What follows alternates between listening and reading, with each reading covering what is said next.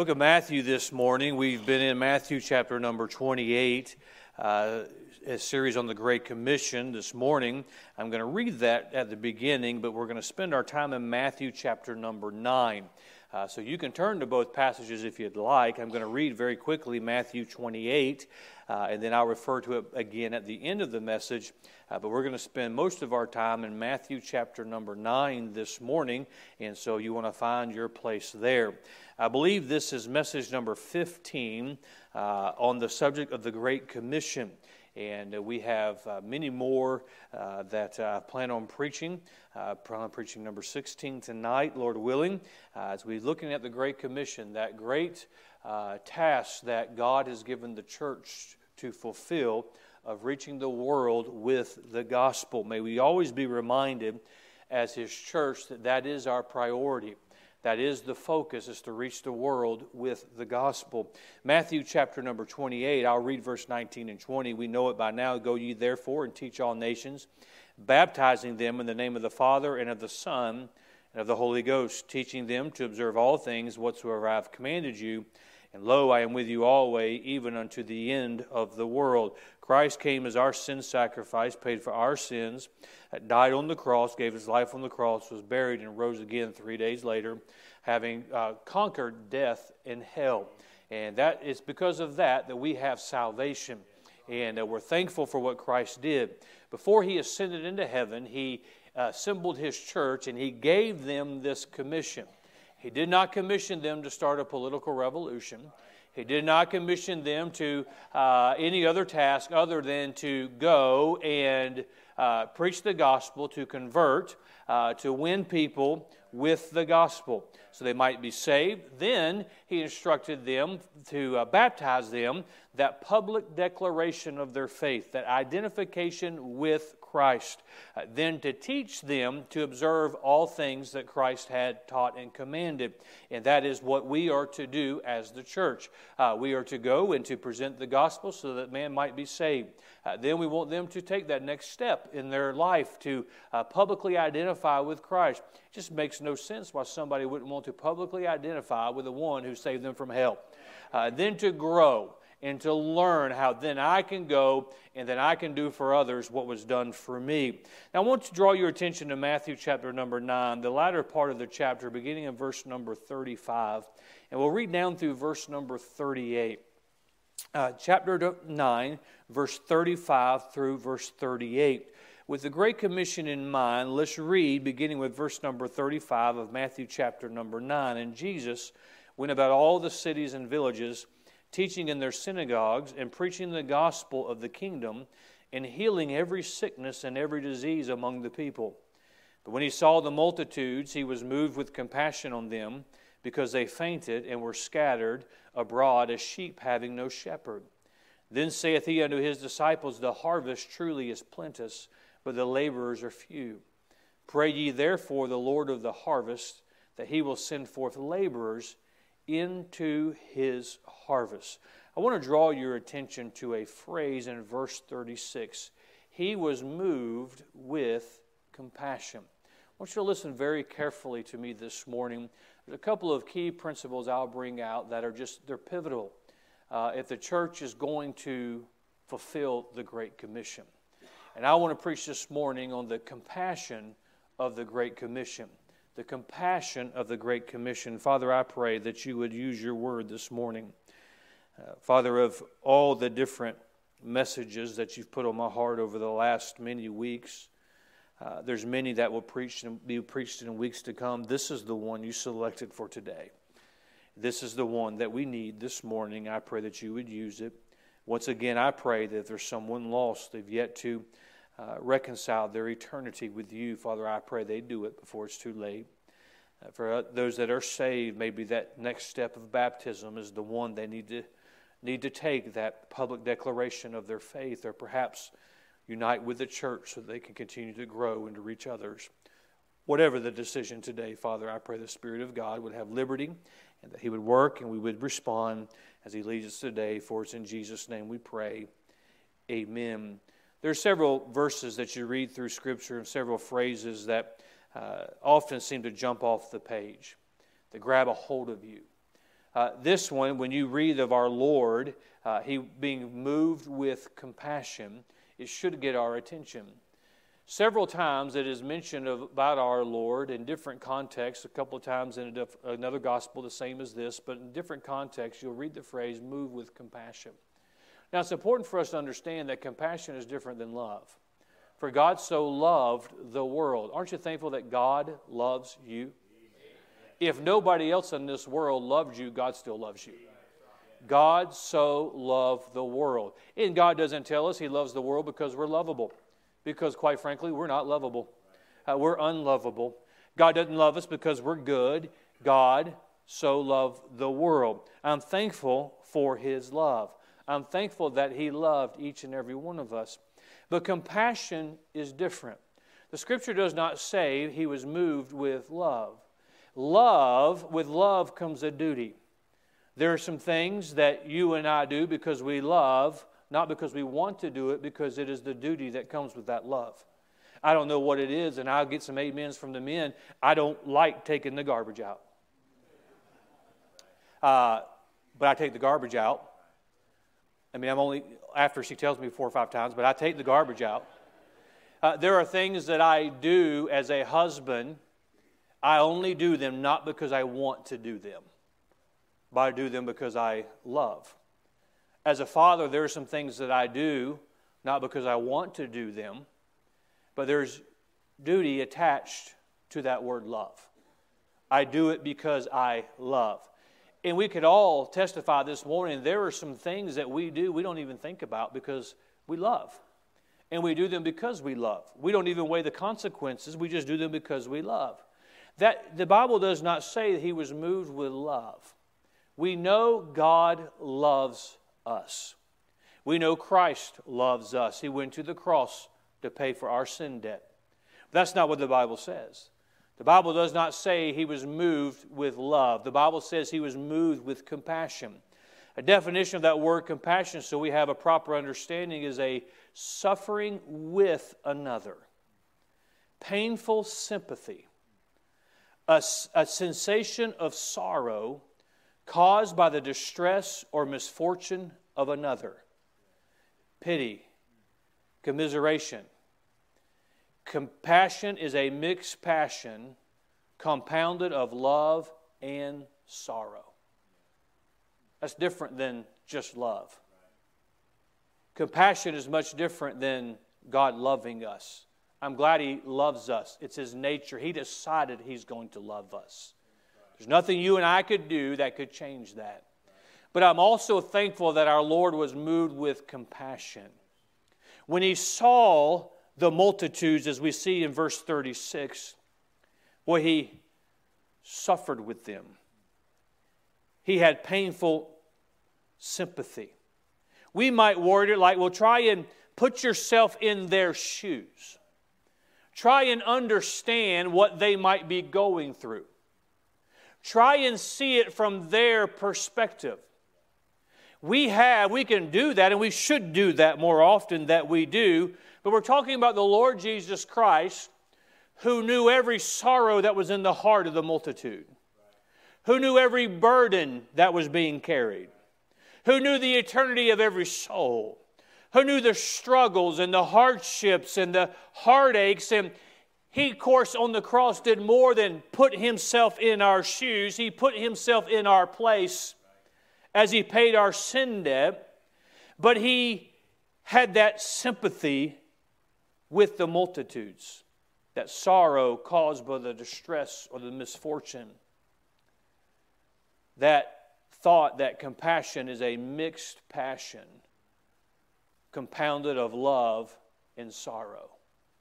Love in and of itself, we've talked about just a little bit this morning, is a wonderful thing. Sorrow is a powerful emotion that all of us, I'm certain, have experienced at some point in our life. What is compassion? When you compound the two. And it's not just a feeling sorry for someone. There's a love that identifies with the sorrow, identifies with the condition, identifies with the fate, identifies with the burden. And because of that love, with that sorrow, brings that sorrow upon ourselves. No wonder the Scripture says, when He saw the multitudes, He was moved with compassion on them. Our Lord, and then you take the word moved, we know that's the simple definition, is stirred. He was stirred with compassion, or can we say it like this? He was stirred with love and sorrow. There's a lot of people who throw the word love around in this world, and we can talk about that at another time of whether it's really love or not, but there's a lot of people who would talk about sorrow, but quite frankly, there's not enough compassion. That taking love and that sorrow and compounding them, and because of the sorrow of what somebody's experiencing, because of their plight and the love that I have, those two, he was stirred with love or sorrow. What stirred him? Was it a hashtag campaign on social media? It was not. He was stirred by the condition of the people. We saw that in verse 36. He was moved with compassion on them because they fainted. They had no spiritual health. We know our Lord was concerned about their needs because the Scripture in this passage already tells us He was healing diseases. He was healing sicknesses. We know the story of the feeding of the 5,000. He was concerned with the fact that people were hungry, so He did a miracle just to fill their bellies. We know the Lord is concerned with the physical needs of man, but I do not believe He is speaking of the physical needs of man. I believe He is speaking of the spiritual needs of man. And how the people fainted because they had no spiritual stamina, no spiritual health. If you go for a certain length of time without food and without water and without rest, your body will faint. Your body will give out because there's limitations to that. The same is true of our spiritual needs. He saw that they were scattered abroad. They had no direction. How many times do we encounter people, and maybe there's someone in this room this morning, you're as Jesus would describe, you're scattered abroad as a lost sheep. You know that there's a direction, you just don't know where it is. You know that there's God, you just don't know Him. You know that there's a life that He will lead you, you just don't know where to go. But often we may get frustrated with people we know or people that we encounter in this world, and we say they just don't know what's up, what's down. They don't know where they're going. They're sheep. They're lost sheep. And friend, let me just interject here. Nothing will give you direction like Christ will. So I just got to figure all this out. What is there to figure out? Jesus says, "Follow me," and as long as you're following Him, there's nothing to figure out. It's a direction. We're scattered. We're not following the great shepherd. Well, He noticed they're scattered abroad as sheep having no shepherd. No one to care and guide them. You must understand that Christ came preaching a different message than they were used to hearing. These were those who would go to the synagogue and they would keep the law. And how many times does our Lord combat the Pharisees? Combat the Sadducees and combat the scribes as being white as sepulchres and full of dead men's bones, and their motives were not pure. Their motives were to take advantage of the people. They cared nothing about the people but just themselves. You would think that religious people would celebrate the arrival of a Savior. They would celebrate the Son of God. They would celebrate grace and salvation by faith, and they would celebrate those things so that people might have deliverance, but no. They did not care for the people.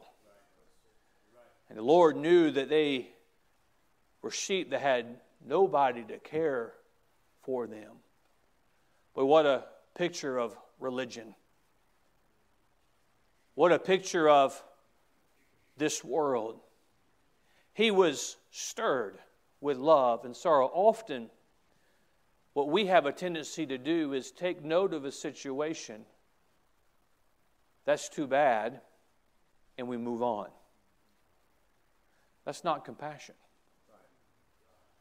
Well, this person needed help, and I gave them a little bit of help, and no, we sometimes help so that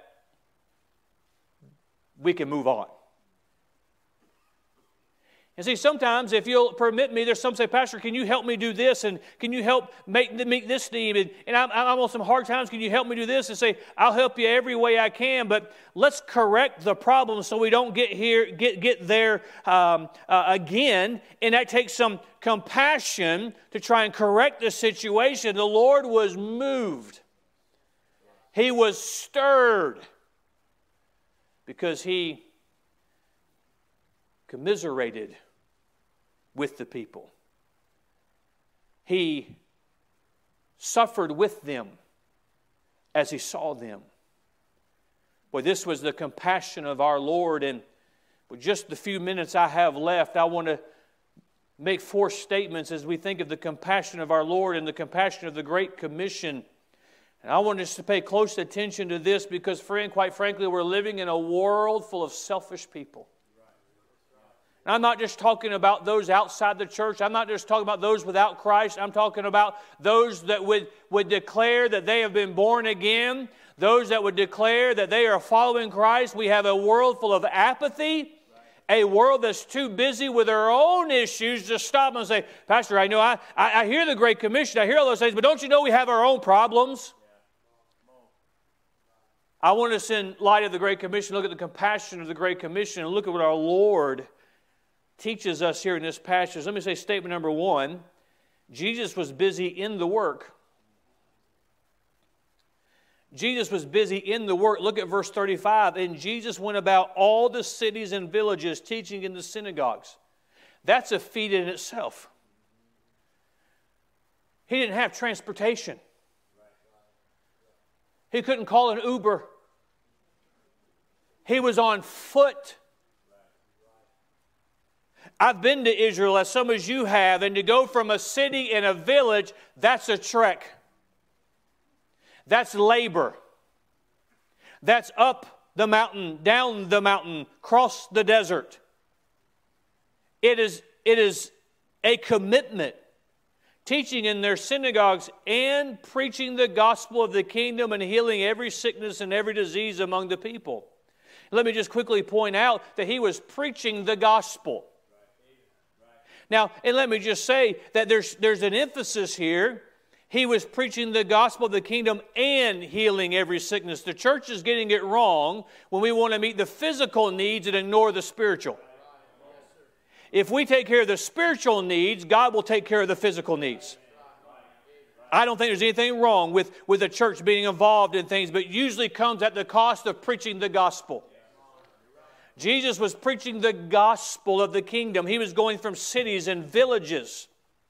He was busy in the work. You want to know why churches are not moved with compassion today as our Lord was? It's because they are not busy in the work. Church is a place they attend. It's not a life they live. Say, what's going on in this world? Well, it's too bad for the others, and I'm glad my family's saved. I'm glad we have a church. And if you're, and you as a Christian this morning, you might be saying, well, this church has been good. I just don't know how it applies to me. Get busy in the work. Christians are not moved with compassion today because they're not busy in the work. How are you going to be moved with compassion if you're not where you can see the people? You know, for example, we have a bus ministry. We're going to be expanding it later this fall. You know why some will never see the need of that? Because they have no compassion about it. I didn't say you don't have love in your heart. I didn't say you don't love your fellow man. But there's something when you go to somebody's home and you see somebody who who's been neglected. You see somebody who doesn't have the gospel. In many cases, not every case that we go to, but in many cases, they have nobody to love them. They have nobody to instruct them. Then you have compassion. If you just, and I'm going to be very blunt and very pointed this morning, and we'll just have to handle it as we go along. But if you're in here 5 minutes late and you leave 5 minutes early, how are you going to be involved in the work? There's compassion. Christians are not moved with compassion today because they're not busy in the work. Listen to this statement. Obedience to Christ's command prompts us to care for the souls of men. Compassion fuels the command. Pastor, I don't have the compassion you're talking about. You know, most of us, when I say most of us, that's a nice way of me saying all of us have a problem with compassion. And we don't always feel like doing what we know we're supposed to do. So why do we do it? Because we obey. Well, I know the Bible says that I'm supposed to, but I just don't feel like it. Our feelings should never be involved in it. If we read the Great Commission again this morning, we'll read it again at the end of the message. Jesus did not put qualifiers on when He said go. Guys, if you feel like it.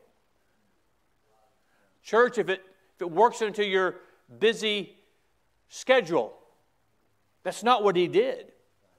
And we find the example of our Lord being busy in the work. Jesus was busy in the work. Maybe our compassion would be greater if we were busier. And many of you could testify this morning that the busier you are in the work of the Lord, the more compassion you have on your fellow man, the more the Spirit of God speaks to you and through you as you see people, as you go about your business. It is because you are involved in the work. Well, I just don't feel like I should be doing that. Just obey what God has said. And I've said this before, I'll say it again this morning. I believe that every child of God ought to be busy in the work somehow, some way. Statement number 2. Jesus understood the work was the people. The work wasn't the job. The work wasn't the task. The work was the people. In verse number 36, but when He saw the multitudes, He was moved with compassion. It was all about the people, not the work. Sadly, I mentioned just a moment ago, there are many Christians who are not moved with compassion. I didn't say you didn't have love. You're not moved with compassion because you're not involved in the work. I believe that there are Christians all across our country, all across the city, who are born again, and they sit at home on Sunday. And the country declines, the city has declined, and they're unaware of the connection between obedience and commitment and compassion. We obey, we see, we serve. There's something inside of us that compels us to be moved with that compassion, but if we don't see it, I said statement number 2, Jesus understood the work was the people. Just as I was very pointed in that we must be involved if we're going to be compassionate, that too many times we're more concerned with the work than we are the people. Well, what are we doing for the Lord? Well, I do this, and I do this, and I do this, I do this. No, I don't mean task. Give me names. Give me somebody you're helping. Give me somebody you're witnessing to. Give me somebody you're trying to get to church. Give me somebody that you're teaching us.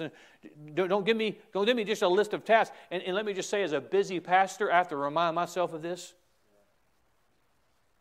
And there's sometimes weeks go by and I can do everything that I need to do and nobody needs me and there's no text, there's no emails, there's no phone calls. But then the next week, now I know I've been at this for 10 years now. I know what it comes in waves. And then as pastor, I need to meet with you. Pastor, I need this. Pastor, these people are in the hospital, this and this. And I get none of the work that I normally do week in and week out. At first, I used to get frustrated by that, but it's all about the people. That's what it's about. Too many times, people are more concerned with their title or their role or the role they can or cannot play instead of the person that can be helped. Did you hear what I just said? Too many times people are more concerned with titles or the role they can or cannot play instead of the person that can be helped. No matter, you don't have to have a title by your name to be as a part of the Emmanuel Baptist Church for you to be a help to somebody. You don't have to have an official role to have a part in what goes on here on Sunday. Hey, can you talk to this person, or can you visit with this person? Well, that's not in my job description. I'm just a seat warmer. That's my job. That's what I do. You don't have to have a title. Well, I mean, this was available, and Pastor didn't choose me, so therefore he must not think I'm worthy. Well, whether that's true or not, it has nothing to do with helping the multitudes. I'm going to make two statements that deal with this, and some may have to swallow hard at it, but there are pastors who should not be pastoring. Because they could do more for the cause of Christ doing something else in a ministry than they can. But you know what they'd have to do? They'd have to give up their title pastor. I'm not saying that everybody who you have to have a certain number in your church. I'm not saying that there has to be a certain way to go about it. But because there are just some places where God carves a man, puts him there, and I thank God for that. We had one who pastors in a small town, pastored there for over 30 years. They preached for us Friday night and has made a difference in that town. I'm not talking about that. But there are some who, so they could have a title, they ignore people and they die and go to hell that they could reach because they don't want to give up a title. Likewise, there are Christians that are part of dead churches. Dead churches in this city that are part of dead churches that want to see people saved, but they'd have to give up their title to go to a church that's actually reaching people with the gospel. There perhaps are Christians here this morning that say, Pastor, as soon as you give me a responsibility, then I'll get involved. Why don't we get involved and see if we're moved with compassion as our Lord was? Can I further illustrate this point of Jesus understood the work was the people? He had some disciples that served with him, didn't he? You know what their job was? To organize, crowd control. Jesus did the healing. They were to do the gathering. Do you know who cleaned up after the multitude? The disciples.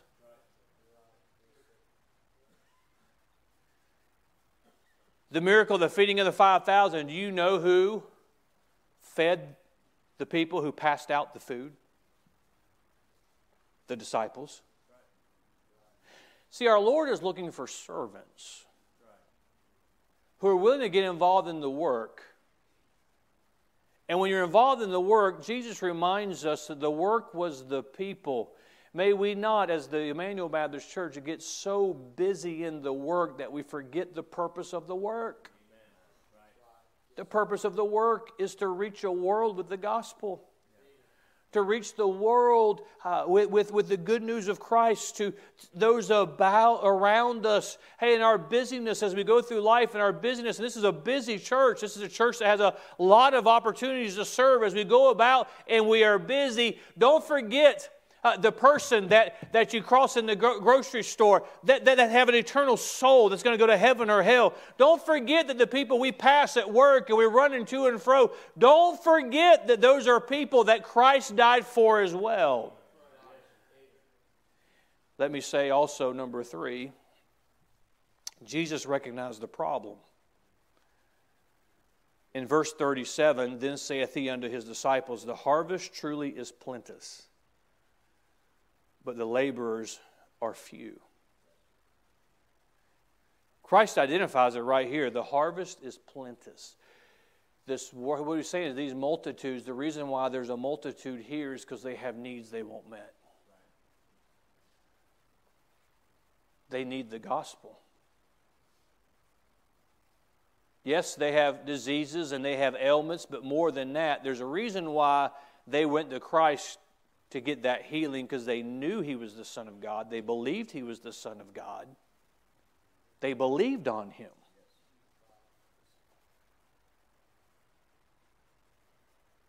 And what Jesus is saying when He says the harvest truly is plenteous, there's not a shortage of people that need Christ.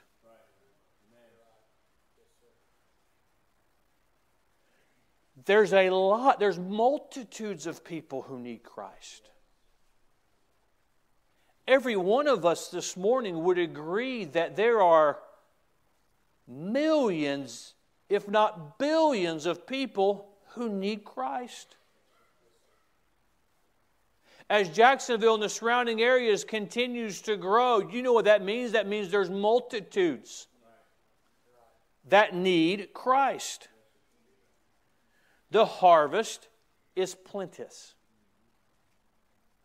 Well, Pastor, if there's multitudes that need Christ and multitudes that we can help and multitudes that we can reach, what's the problem? The laborers are few. I do not believe it is the case with this church, because this is an above average church.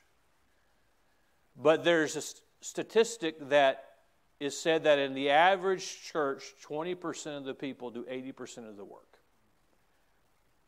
20% of the people give 80% of the budget. Now, I don't believe that's true here, because what that is saying is 20% of the people are involved in the work. They're in the labor. They only 20% have that dedication. Could that reflect what Jesus is saying when He says the harvest is plenteous? There's plenty of people that need Christ, who want Christ, but the laborers are few. And let me just remind all of us, it is not any of us that can change the soul of a man. It's the Lord Jesus Christ. This city needs the Emmanuel Baptist Church, not because of our righteousness, but because of the Lord Jesus Christ. It is because of Him. Jesus will still save any sinner. Jesus is still the difference in the home. Jesus is still the difference, and He's the one that will make the difference in a new generation. He's still the answer. But we need laborers. They're few.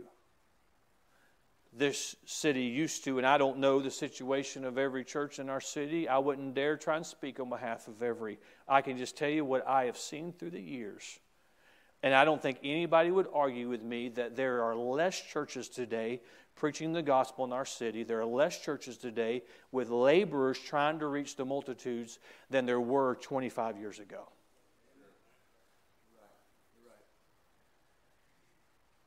And as our city population grows, the laborers are going in the wrong direction.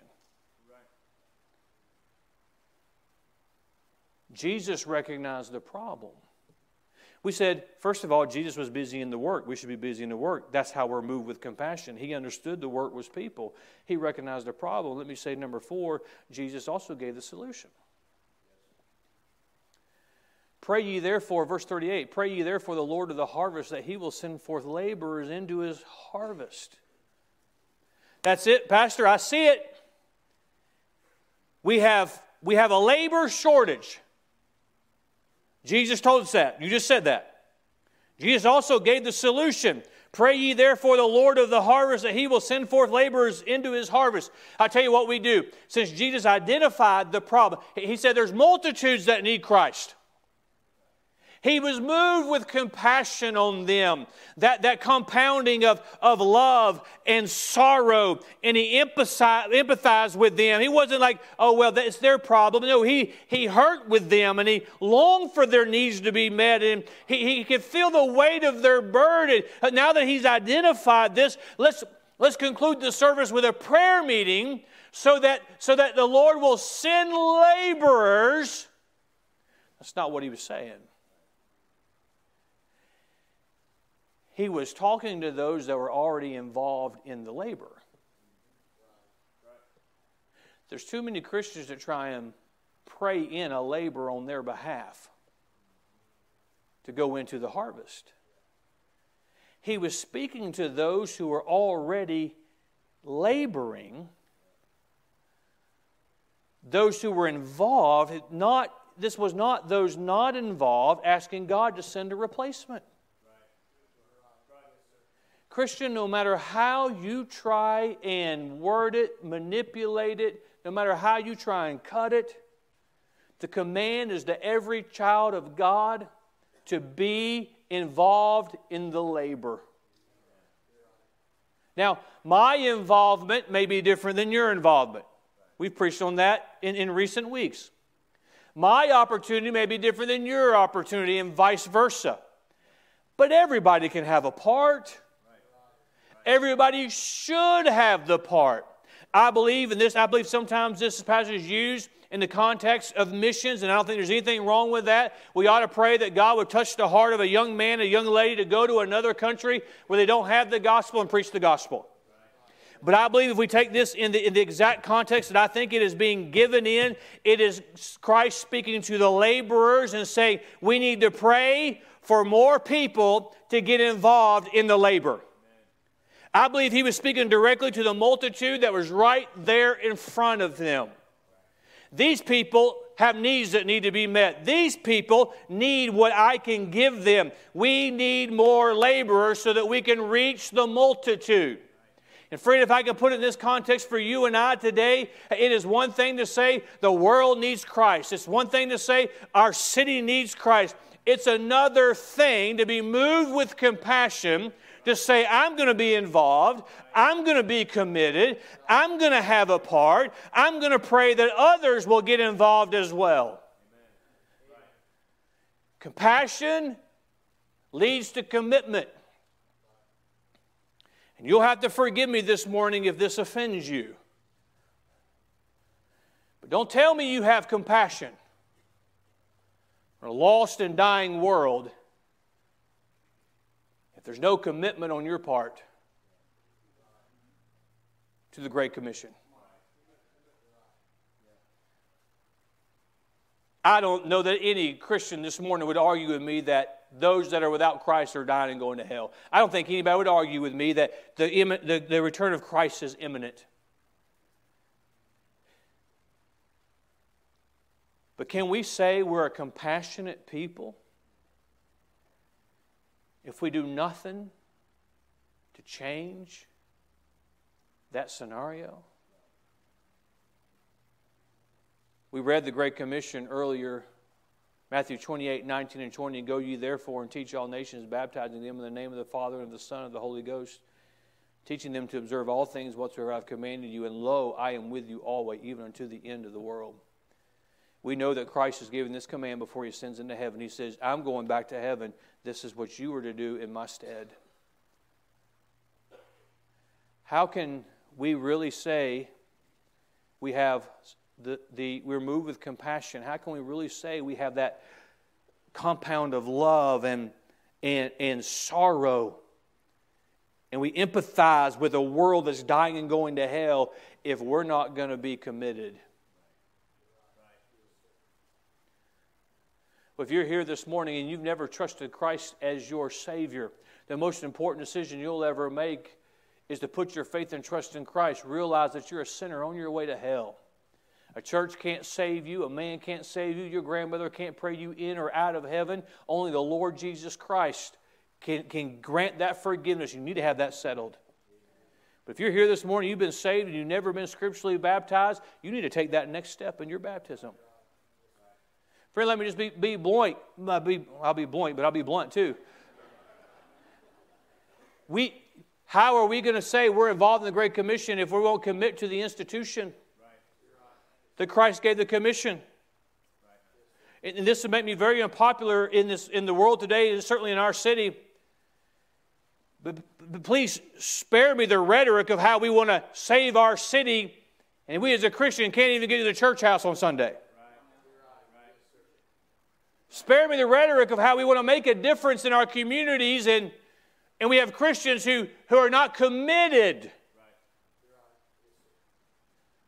So, Pastor, this really offends me, and I want to go to a church where I not have this pressure on me. Sadly, there's too many of those. That's why we're in the condition we're in. This morning, my message is completed. I want to remind us of what compassion is. Compassion is love and sorrow. There's a lot of Christians that say they have love in their heart, and I would never question that. That's different than compassion. That's different. I love my fellow man. That's what we all should be able to say. It doesn't mean we're moved with compassion. Compassion says, as you drive through a neighborhood, there are people in this neighborhood that need Christ. We've got to do something about that. We've got to get the gospel to their homes. Compassion says, love says, there's poor people in those nursing homes that are just left there and forgotten. That's too bad. I hope that doesn't happen to me one day. Compassion says, that's somebody's mother. That's somebody's father that's been forgotten. They need the gospel. Compassion says, I'm going to commit to that work. See, we can have love, but that does not equal compassion. What this world needs is a compassionate church. What this world needs are compassionate Christians. Let me say this at the risk of you misunderstanding me and at inviting criticism. This world has too many self-righteous Christians and self-righteous churches. What this world needs are compassionate Christians. I know all about the stand, and I know all about, I'm not minimizing that, and this is a church that takes a stand. This is a pastor that takes a stand. But the stand is there. The stand is where the Bible has the stand. But what this world needs is a compassionate people, someone who's moved with compassion. And we see people say, that could be my son, that could be my grandson, that could be my brother. Or maybe you have unsaved loved ones scattered across this country and you pray for somebody to send a gospel witness to witness to them. You could be the answer to somebody else's prayer as we look at those around us. And I know we have problems, and I know we have burdens, and I know this is a tumultuous time we live in. But friend, Jesus was still busy in the work, and the multitudes, He saw them, and He didn't just love them. We know He loved them. He came from heaven to die for them. But He was moved with compassion. He felt the best He could, their sorrow, their pain, their suffering, and what this world needs to do, experience, what the church needs to do and the Christian needs to do is to take their eyes off of themselves and off of their own problem and realize that there's other people who have needs and burdens, and I want to do whatever I can to meet that need. I want to do whatever I can to let them know that not only does God love them, but I care about them and I love them and I have that sympathy with them. Boy, if the church would get woken up to this, it'd turn this world upside down. I think we would all agree with that premise. But this is the time when it comes down to what are we going to do about it. If you're involved, stay committed to be involved. If you're not involved, let's commit. Let's commit. If you've been around for the last few months, you get the idea that we're talking about the Great Commission every week. If you're here this morning, you're lost, you need to get saved. Heaven is real, hell is real. You can't go to both places. Christ is the difference. You've been saved and you haven't been scripturally baptized. I'm telling you this morning, as a child of God, you should identify with the one who saves you. That's the next part of your growth. Christian, commit to the institution that God. There's a lot of ways you can do that and should do that. But then as we're involved, laboring together, well, may we pray for God to stir the hearts of other people so that they might get involved and make a difference. The Great Commission is life-changing. The Great Commission is church-changing.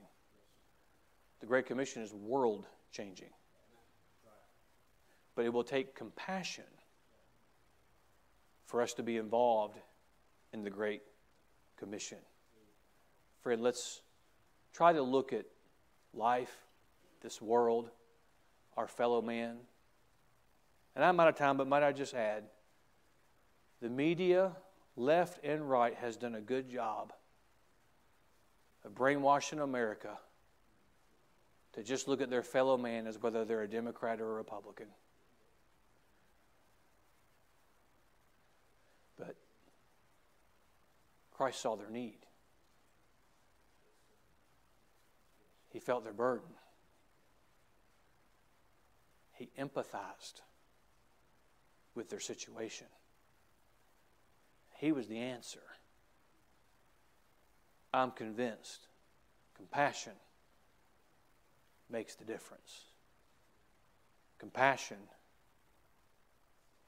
moves hard men. Compassion breaks the chains of bondage. Compassion changes families and homes and cities. May we have compassion, Father, I pray.